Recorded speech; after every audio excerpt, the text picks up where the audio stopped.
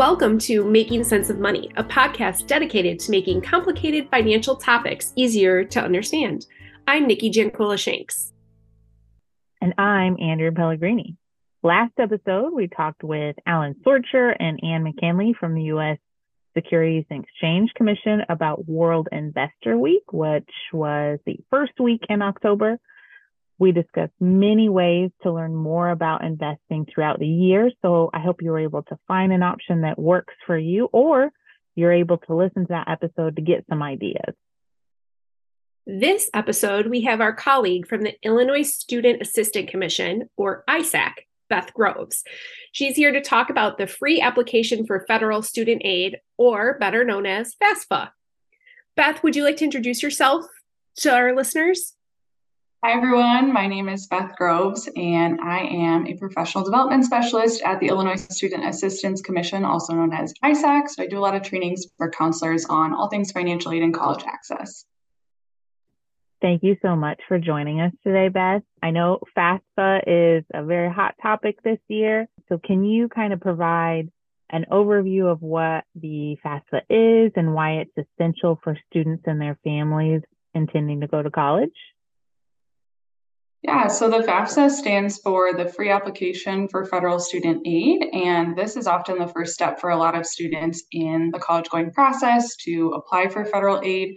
Students will use it not only for federal aid, they'll use it for state aid, they'll use it for institutional aid. A lot of colleges like to see that the student has filled out the FAFSA before they're going to award their own institutional aid. Students can fill it out online. That's how most students do it. They use FAFSA on the web, but there is a paper version available as well if students want to print that out and fill it in and mail it into FSA. So that's an option as well. There's still a paper version? Like, I remember there was primary was the paper version back in the day. I didn't realize it was still an option. There is still a paper version, but again, most students are going to do it online. Yeah, much faster. So as Andrea mentioned, FAFSA is a little bit of a hot topic this fall, which is why we wanted to talk about it. So we've heard that there are updates to the FAFSA application that are expected to be coming. Could you tell us more about these changes and how that might impact students?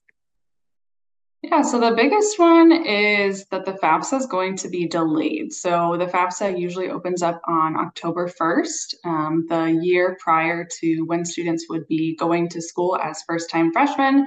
So an example of that would be if a senior is going to graduate in 2024, then they are going to be filling out their FAFSA usually in October, and that will be for requesting funds for the 24-25 school year because they're going to be going to school that fall. So a big change with this is that it's no longer going to be opening up in October. That is just for this year. It is only because there's a big overhaul with the FAFSA. So they have not committed to an official date. Federal Student Aid has not committed to an official date, but they have committed to December. So they have said that it will open in December 2023.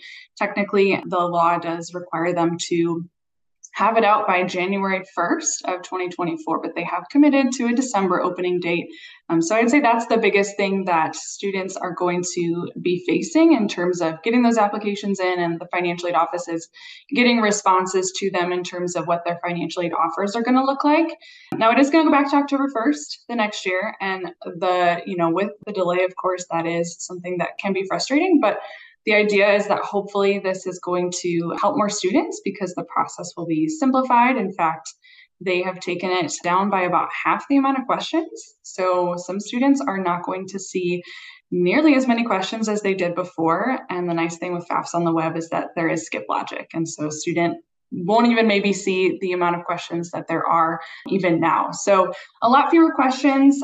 Students will now have to transfer their tax information. Everyone's going to have to do that. Usually before, in the 23-24 FAFSA, there was a tool that students could use this tool to transfer their tax information. It didn't always work. It was a little bit funky, but there is going to be a requirement now that students and their parents are going to provide consent. So that is going to be transferring their tax information straight over from the FAFSA. So that's hopefully going to minimize some of the verification that we see for a lot of students, meaning that they have to provide additional documentation saying that they have an issue or there's some kind of conflicting information with their information that was reported because they weren't able to transfer information over directly.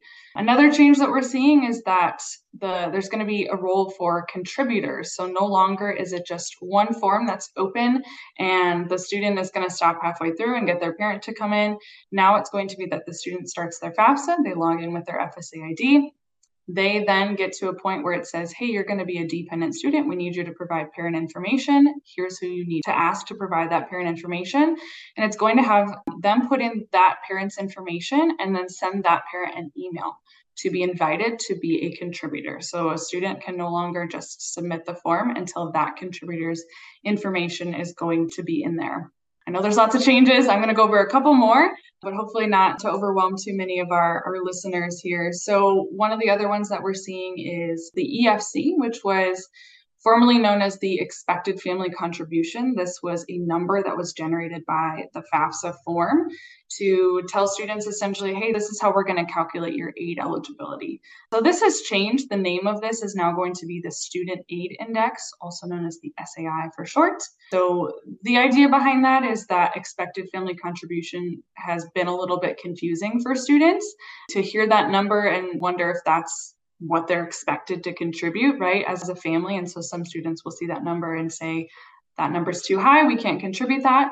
So the Student Aid Index language is ideally going to change that mindset a little bit to, this is just kind of a representation of the resources that this family has, but it's not necessarily what they're going to be expected to contribute. So that will also simplify for some families knowing what kind of Pell grant they could receive in terms of need-based aid. More students are going to be eligible for a Pell grant with these changes, which is really great because that's money that the student doesn't have to pay back. The Student Aid Index can go down to negative 1,500 now, so indicating more need for that student. That will signify to financial aid administrators, hey, this is a student that might need more of, say, your campus-based aid. So a lot of changes with that. And you'll notice that there's been some simplified questions with assets for families as well. So a lot of changes, but hopefully some good ones for families and students. I was already aware of a few of the changes, but your explanation helped summarize a lot of things that I was still confused on. So hopefully it helps our listeners too. In thinking about the delayed open date for the FAFSA, I know several years ago, it wasn't open till January 1st. And so as financial educators, we shifted to promoting it's available October 1st, which is great. And previously, you had to file your taxes for that same filing period before filling out the FAFSA, which made it more challenging. So is it still using prior tax year data when it's using the consent to pull over information, Beth? Yeah, so it will still use prior tax information. So that is something that has not changed. Otherwise, you'd be running into students who clearly have not filed their 2023 taxes, parents who have not done that. You're technically not required to have a W-2 out to you until after that would open. So that is something that will still be in place. So students will still use their 2022 taxes when they're filing for the 24-25 filing period. Yes. Okay. So not quite as bad as several years ago before that original change, but can you kind of talk about maybe how that delayed open date for the FAFSA being in December could affect students and their families planning for higher ed or going to college? So I would encourage families to still be, staying on top of other things that relate to the college going process. So, with FAFSA not opening until December, potentially late December, this is a time where students can really use the opportunity in the fall to get those college applications done. I'm thinking back to when I was in high school and, that is the time period, right, that you were getting those applications in. And so with FAFSA off the table for a lot of families, just because it's not available, I think, yes, it's a little bit stressful in the spring, but I think it will simplify some things for families and especially senior students who are already overwhelmed by the prospect of all the things that they have to get done. So I would still encourage them to do those things in the fall, do those college applications, do their scholarship applications. I would encourage them to make their FSA ID. I cannot stress that enough. That is not something that you need to wait on with creating your FSA ID. So students, if you do not have an FSA ID made, that is something you can do now. Juniors, that is something that you can do now. You do not have to wait to be a senior. And the reason for that is because the FAFSA is going to require that to get verified, and it's going to take a few days for that to be verified. So while families can technically start the FAFSA still with their FSA ID just newly made, it is going to delay a few things. They're not going to get their student aid index calculated, so they're not going to have an idea of that. So I would encourage you, just especially if the site crashes, because we know that it does, to get that FSA ID done early, and then still to focus on filing that FAFSA as soon as it does open. So Beth, I have a clarifying question real quick. A lot of the listeners that we have are not going to just have entering high school to college students. So for those students that are returning for their sophomore, junior, senior, graduate school career, should they still log into their FSA ID and make sure all the contact information is up as a preventive measure? Yes, I would definitely encourage that, especially if you haven't logged in a while, maybe not since the last time you filled out a FAFSA, to log in and just make sure that your contact information is up to date, especially if you move, especially if you changed emails or phone numbers, to just make sure that that information is up to date. There's also a process for users who already have an FSA ID. If you have not logged in a while, you will notice that there is a process called multi-factor authentication that's going to make you go into your account and verify. You're either going to get a code via email, a code via your phone number, or the recommended option is to get an authenticator app to basically get a push notification to log into your FSA ID. So that is now going to be required both for people who are making a new FSA ID and for anyone who tries to log into their existing FSA ID. So, Beth, I know that you've kind of touched on this a little bit, but is there any specific information that students and parents should be aware of regarding this delayed FAFSA open date, that you may give them specific advice about this delayed open date? Are there any other key dates that they should keep in mind, deadlines? I know that there's, state level deadlines, institutional level deadlines, et cetera. Yeah, you bring up a great point. So there are still deadlines that are in place. We've heard from a lot of higher education institutions that they are going to be pushing their priority deadlines in terms of to get students aid at that institution. And so while they're getting pushed, that is still going to be a deadline that's in place for a lot of institutions. So I would encourage students, especially now as they have this time and they're applying to colleges, to just look at the financial aid pages on their colleges that they're interested in applying to. Contact those financial aid offices and see what those deadlines are, so that even if they're applying in January, they're going to know, hey, I still need to get this done by, say, February 15th, right? So definitely paying attention to those deadlines. I would also encourage them to pay attention to state deadlines. Those are going to vary. So, for students in the state of Illinois, this is only a grant that's available to students who are Illinois residents who stay in Illinois. But we have the MAP grant, and the MAP grant is the Monetary Award Program, and it's a need-based grant for students, again, who are staying in the state of Illinois. And so in order to be eligible for this grant, that funding can run out. So a student is not guaranteed to get that funding. So even though the FAFSA is delayed, the same principle applies to the fact that they need to get their application done and complete so that they're in line for those funds. Because our recommendation at the state of Illinois is as soon as possible as after that filing period begins. So whether that's October 1st, or whether that's, say December 15th, right? As soon as possible after that filing period begins. That is something that I always highlight with the students that I talk to across the University of Illinois system is you need to get that FAFSA completed as soon as possible after opening, because MAP grants do run out. And we have many, many students that are eligible for the MAP grant. So, Beth, are there any major policy or legislative changes related to the FAFSA that our listeners should know about, especially in light of these updates for this fall? So yeah, I'll summarize a few for you that I think relate to FAFSA and just higher education planning in general for students. So obviously the big one is the FAFSA Simplification Act. That's what all of these changes are coming out of. This was building upon that Higher Education Act that happened in 1965. And then we had the FAFSA Simplification Act that came out of the Consolidated Appropriations Act just a few years ago.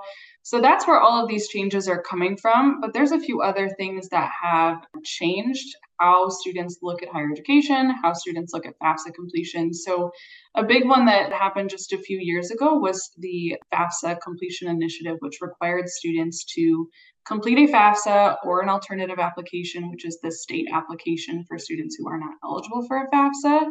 To complete that before they graduate, they have to complete it as a graduation requirement. And so this was just some states that were seeking to basically increase their FAFSA completion. A lot of students weren't sure what the FAFSA could offer for them. They didn't realize that that was an option. I think a lot of students sometimes look at the FAFSA and they think it's just for loans, not realizing that there's a lot of need-based aid attached to it. So that was the idea behind that, but Illinois does have that requirement. So counselors are hard at work getting their students to either complete that FAFSA, complete that alternative app, or complete a non-participation form to waive that, saying, essentially that perhaps they're not planning to go to college, maybe they're going to go straight into a career and they don't need that funding.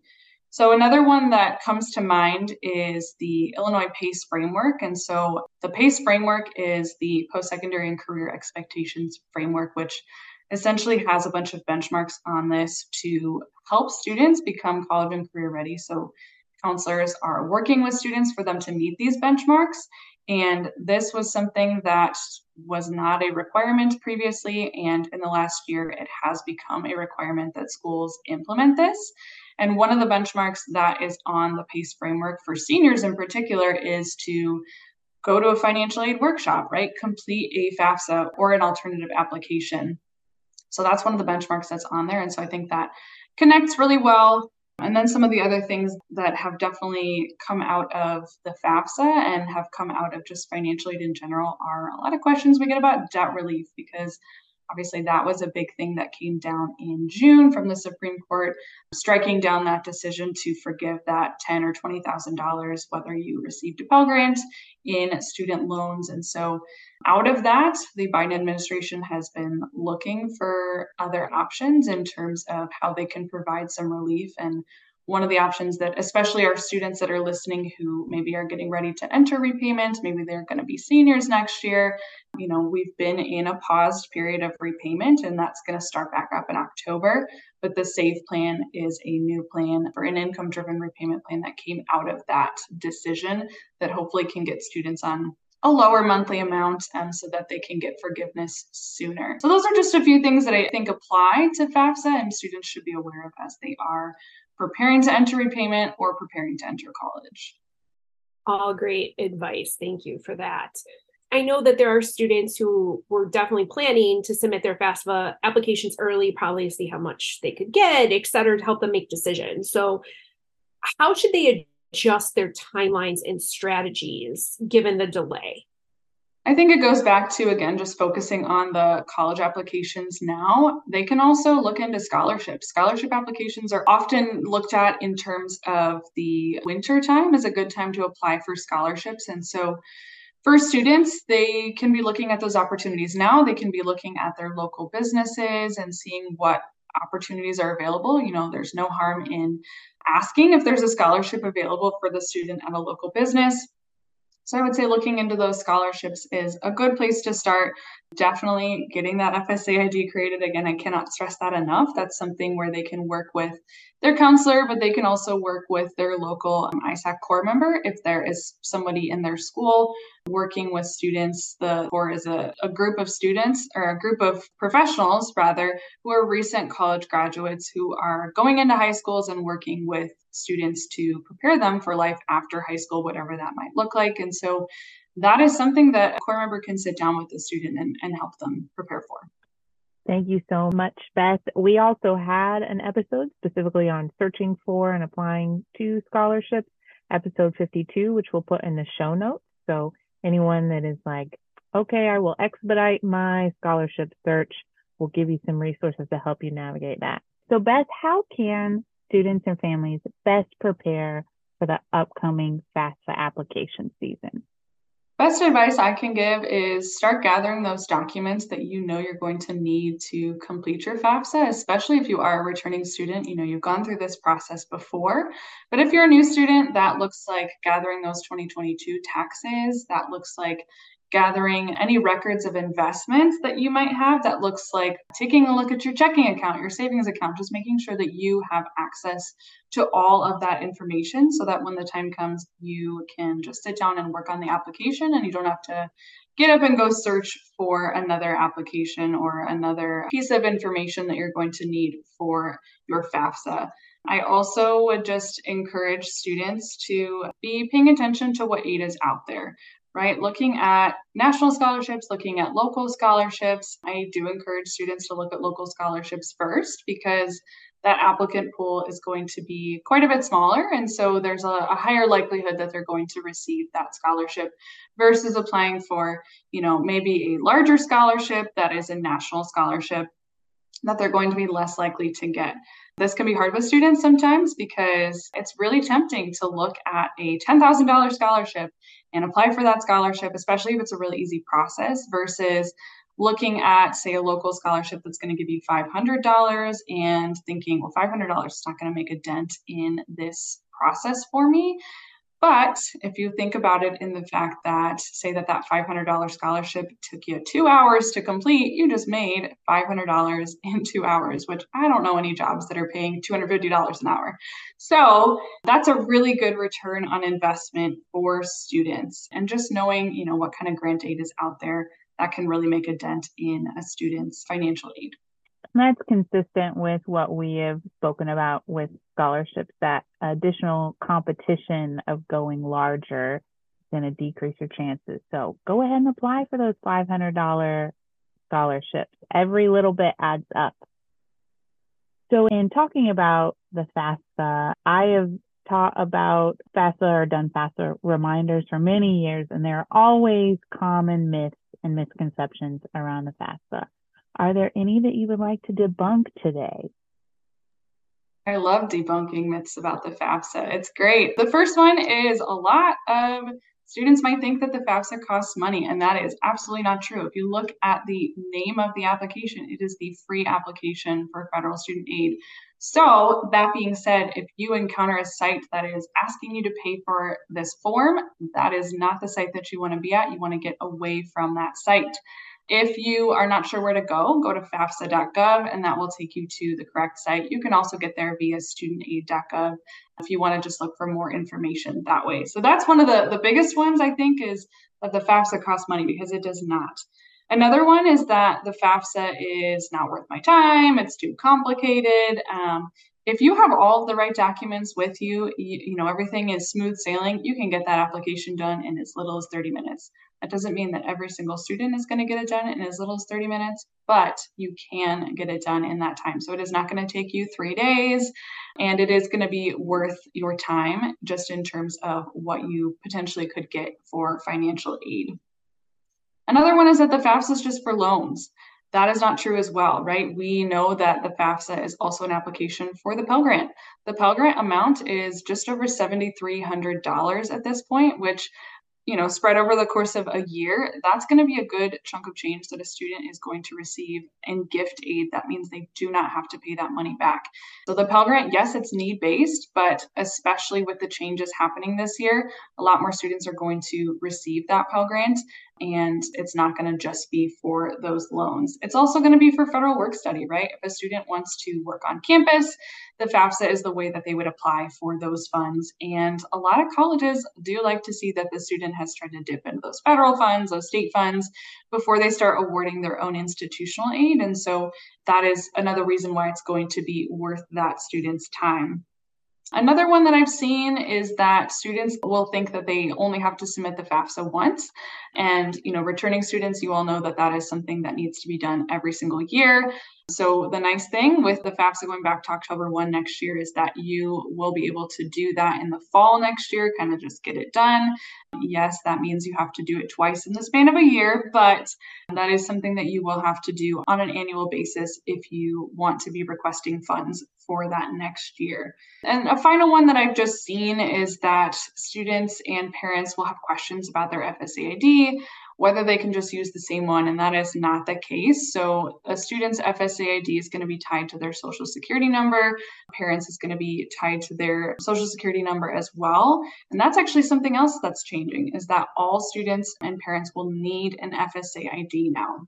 So that means that parents who do not have a social security number, previously, they were going to have to print out that signature page, and now there's going to just be a different way to verify that parent's identity, but it's still going to be linked to them and their identity. So students and parents do need to have separate FSA IDs.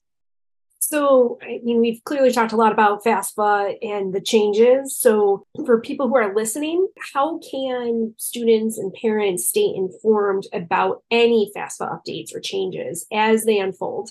And where can they find reliable sources for assistance?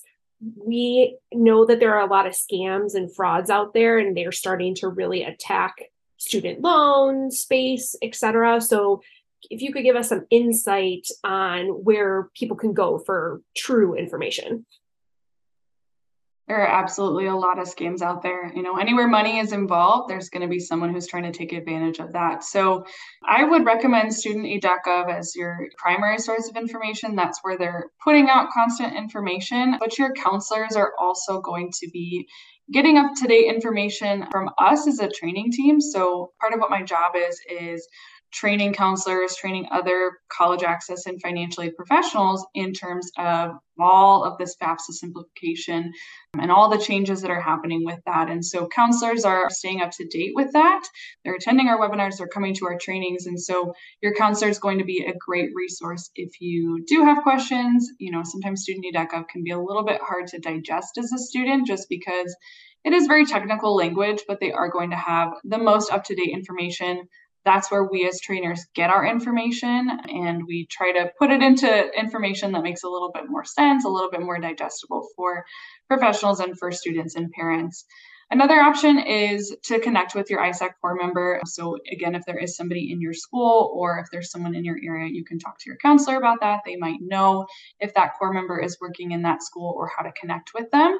And that's somebody that you as a student can sit down with. They work with high school students. They also work with college students who want to, are already in college, or maybe somebody who is an adult who wants to return to college. They will work with anyone on this process. And so they can sit down with you and give you reliable information. We as a training team also train the core on all of this information. And so they have up-to-date information. We do continuous training with them as well. So those are some just reliable sources to go to keep avoiding those scams out there. Thank you, Beth. So one of the things you kept mentioning was counselors, and there's different types of counselors. There's high school counselors, there's financial aid counselors explicitly. So can you kind of clarify what role that high school counselors, college advisors, and financial aid counselors or professionals kind of play in helping students navigate the FAFSA process? Yes, so high school counselors are going to have many hats that they wear. So a high school counselor, depending on the school, they could just be designated as a school counselor where they're focusing more on that social emotional learning side of things. And they are truly somebody that the student can go to in terms of dealing with something with their mental health or planning for their classes that's best going to suit them. There are some schools that have additional counselors that are college and career counselors. Some of them have different names, and it really is just going to depend on the school. But this is a counselor that potentially you could sit down with and talk about what your plans are after high school. If you're going to go into a career, if you're going to go into college, what your college options are, if you're going to go to a 2-year, a 4-year, if you're going to do a certificate program, to just lay out all those options for you, that not every student is necessarily just going to go straight to a 4-year institution. and that there are so many different options in that all-encompassing word of college. Now, some high schools are going to have their school counselor and their college and career counselor be the same person. It just depends on the size of the schools, depends on the size of that staff. And then on the other side of things, your financial aid advisors, financial aid administrators, that's going to be on the college side. So these are going to be people that, whether that's at the community college, whether that's at the four-year university, that's going to be somebody that the student can then go talk to if they have questions about their financial aid or about that process. I know a lot of times, I was a core member myself with the ISAC core. A lot of times we would all collaborate, the college, the high school, the core member, to put on a workshop to help students get their financial aid applications complete, get their college applications complete. It's just a whole community-wide effort to get all of that put together. But there are different roles within there. It just is going to depend on the high school. Or college. Yeah, because I know Andrea also has a lot of, in her role at University of Illinois, you deal with a lot of helping students kind of navigate this as well, right? Mm-hmm. And mainly budgeting the financial aid process, since I'm in the Bursar office and our financial aid offices are at each campus. So it's a little bit different, but I kind of have to have a little bit of knowledge of financial aid processes and a lot of knowledge on personal finance. So are there any other alternative financial aid options or scholarships that students can explore in case they encounter challenges with the FAFSA or they just find out that they're not eligible? Yes, so I have mentioned the alternative application for Illinois financial aid, but I want to go a little bit more in detail with this. So with the FAFSA, this is going to be the route that most students take to apply for federal aid, for state aid, for institutional aid. But not every single student is going to be eligible to complete the FAFSA. So there's a question that will ask if the student is a U.S. citizen. That would be a student who's eligible to complete the FAFSA. But if the student is not a U.S. citizen, there is an option and a list of eligible non-citizens. But again, not every student's going to fall into that category. So it's important for a student, if they're not a U.S. citizen, to just take a really good look at that question and see if they fall into one of those eligible non-citizen categories. That's typically going to be looking at students who have a permanent resident card, students who have certain types of visas or designations. Maybe they were a victim of human trafficking. But again, the FAFSA does have that full list of questions in terms of what is going to be somebody who is an eligible non-citizen. Now, if the student discovers that they are not an eligible non-citizen and they're not a U.S. citizen, they can then go and look at the alternative application for Illinois financial aid. And this is essentially an application for the MAP grant, the Monetary Award Program, which again, it's a need-based grant. It's for Illinois students though. So say that the student does not qualify, say that they're an undocumented student and they don't qualify for the FAFSA, they can then look at the alternative application. But if they're planning to go out of state, that is not something that's going to apply to them because they have to stay in state in order to receive that financial aid. So that's an option for students. There are some pre-screening questions on that application just to verify residency. For the student, they do have to meet some requirements. They have to agree that they're going to sign an affidavit that they will become a resident at the earliest opportunity that they have to do so. It's worded that way in particular just because, for undocumented students, there is not always a pathway to citizenship that is available to them. And so it's worded that way so that they are able to sign that, but it's not locking them into, hey, you're going to just automatically become a U.S. permanent resident. That's a requirement here because it's as soon as you are eligible to do so. I do want to call out one particular group of students here, and those are our DACA students, so Deferred Action for Childhood Arrivals students. And so these are students who came to the U.S. when they were younger and they've just kind of always known the U.S. as home. And so this grants students a social security number for work purposes. And technically that means that the student can file a FAFSA. Now, even though they can file a FAFSA because they have a social security number, they can make that FSA ID, they will have to answer, I am not a citizen or an eligible non-citizen, which automatically will make them ineligible for federal aid. At that point, they're just applying for state and institutional aid. And so in the state of Illinois, we direct them to the alternative application just because it's going to be the same process for them to be receiving the same aid. So how does the FAFSA process vary for students that might be dependent versus independent?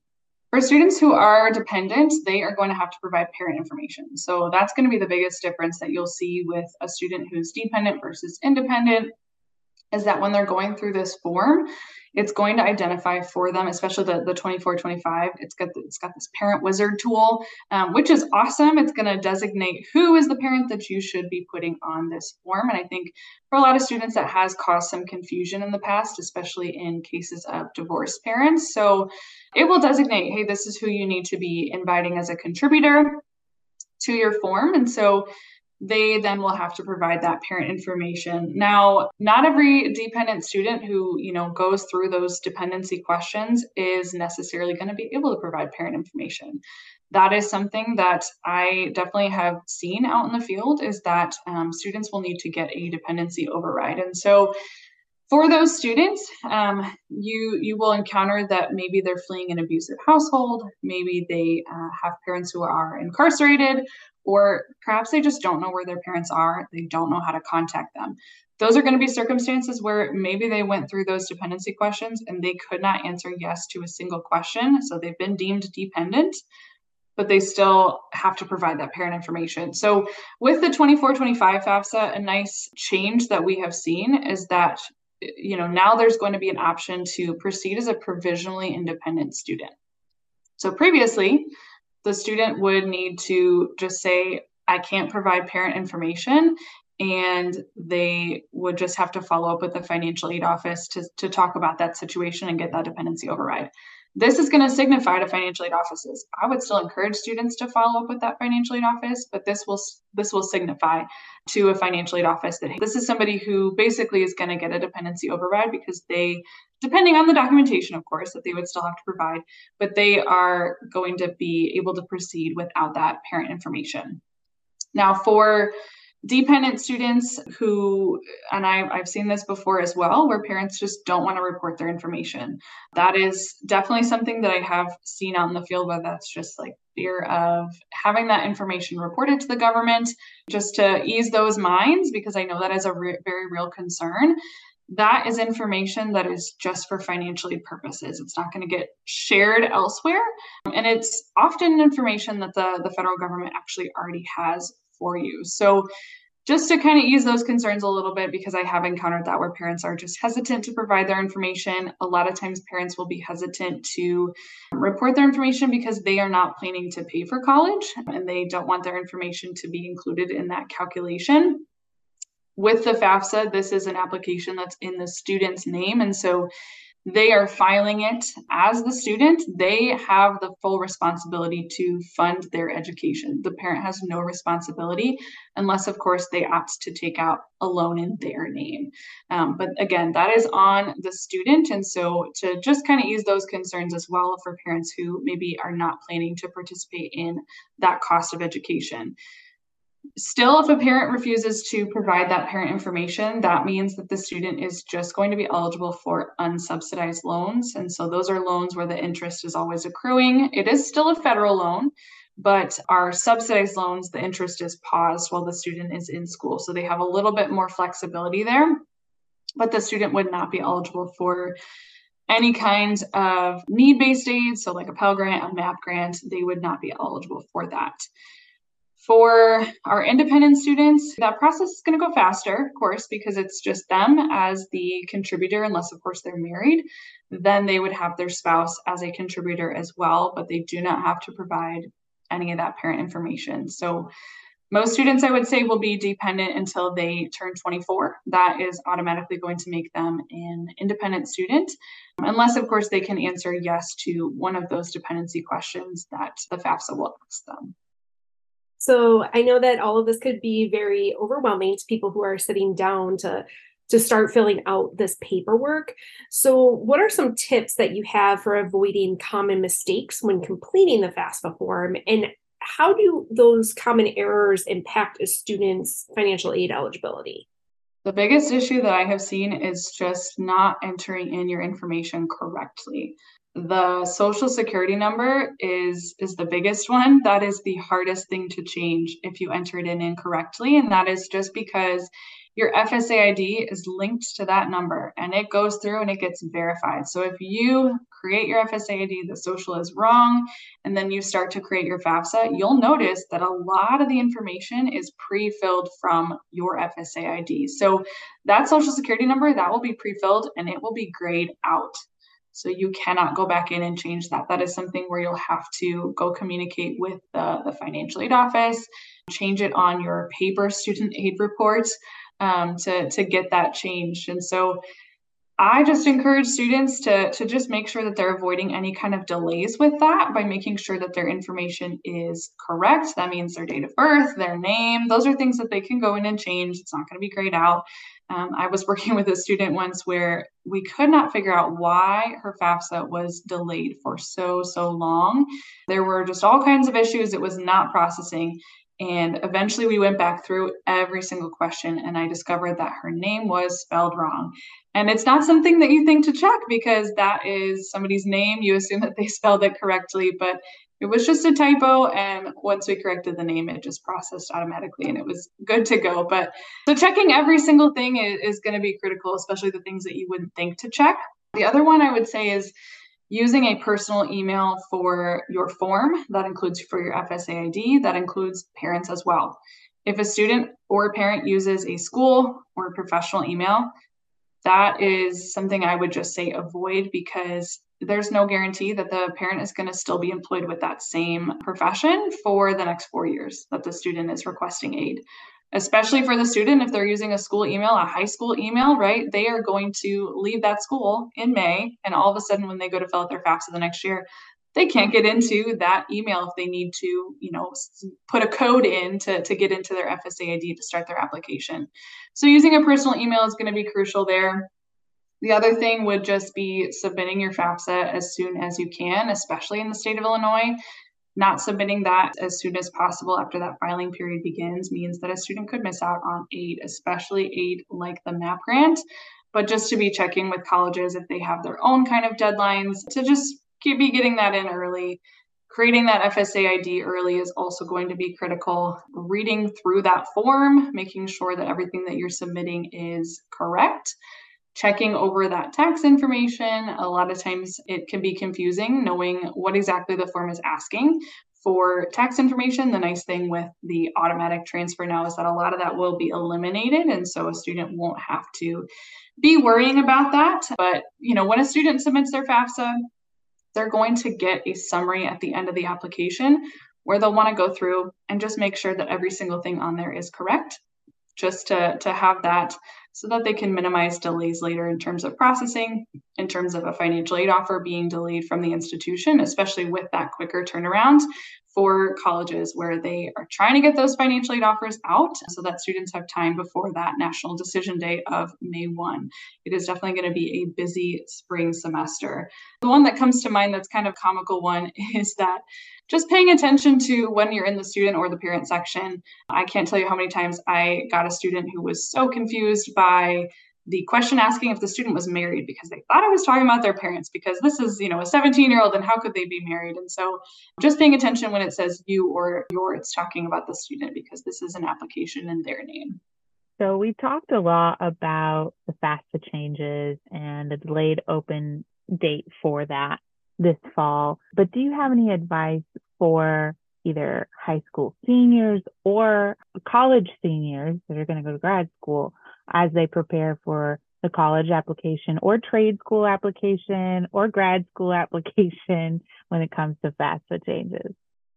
Yeah, so the nice thing is that they do have a little more time. I do know that sometimes applications and especially scholarship applications will want to know kind of an estimated EFC or SAI, kind of use those interchangeably just as we transition that language. And so the biggest recommendation I have for that is to check out the SAI estimator tools. So a student can go in and they can kind of do like a mini FAFSA. It's not them submitting the form. It's going to ask for estimated information, but that will give them an idea in terms of what their SAI is going to be. And so that will help, especially for students who are tossing around ideas in terms of schools that they can afford, trying to figure out what their best fit is for that school, both, academically, socially, and financially. And so that SAI estimator can help them get an idea of if this school that they're applying to is going to be a good fit for them financially.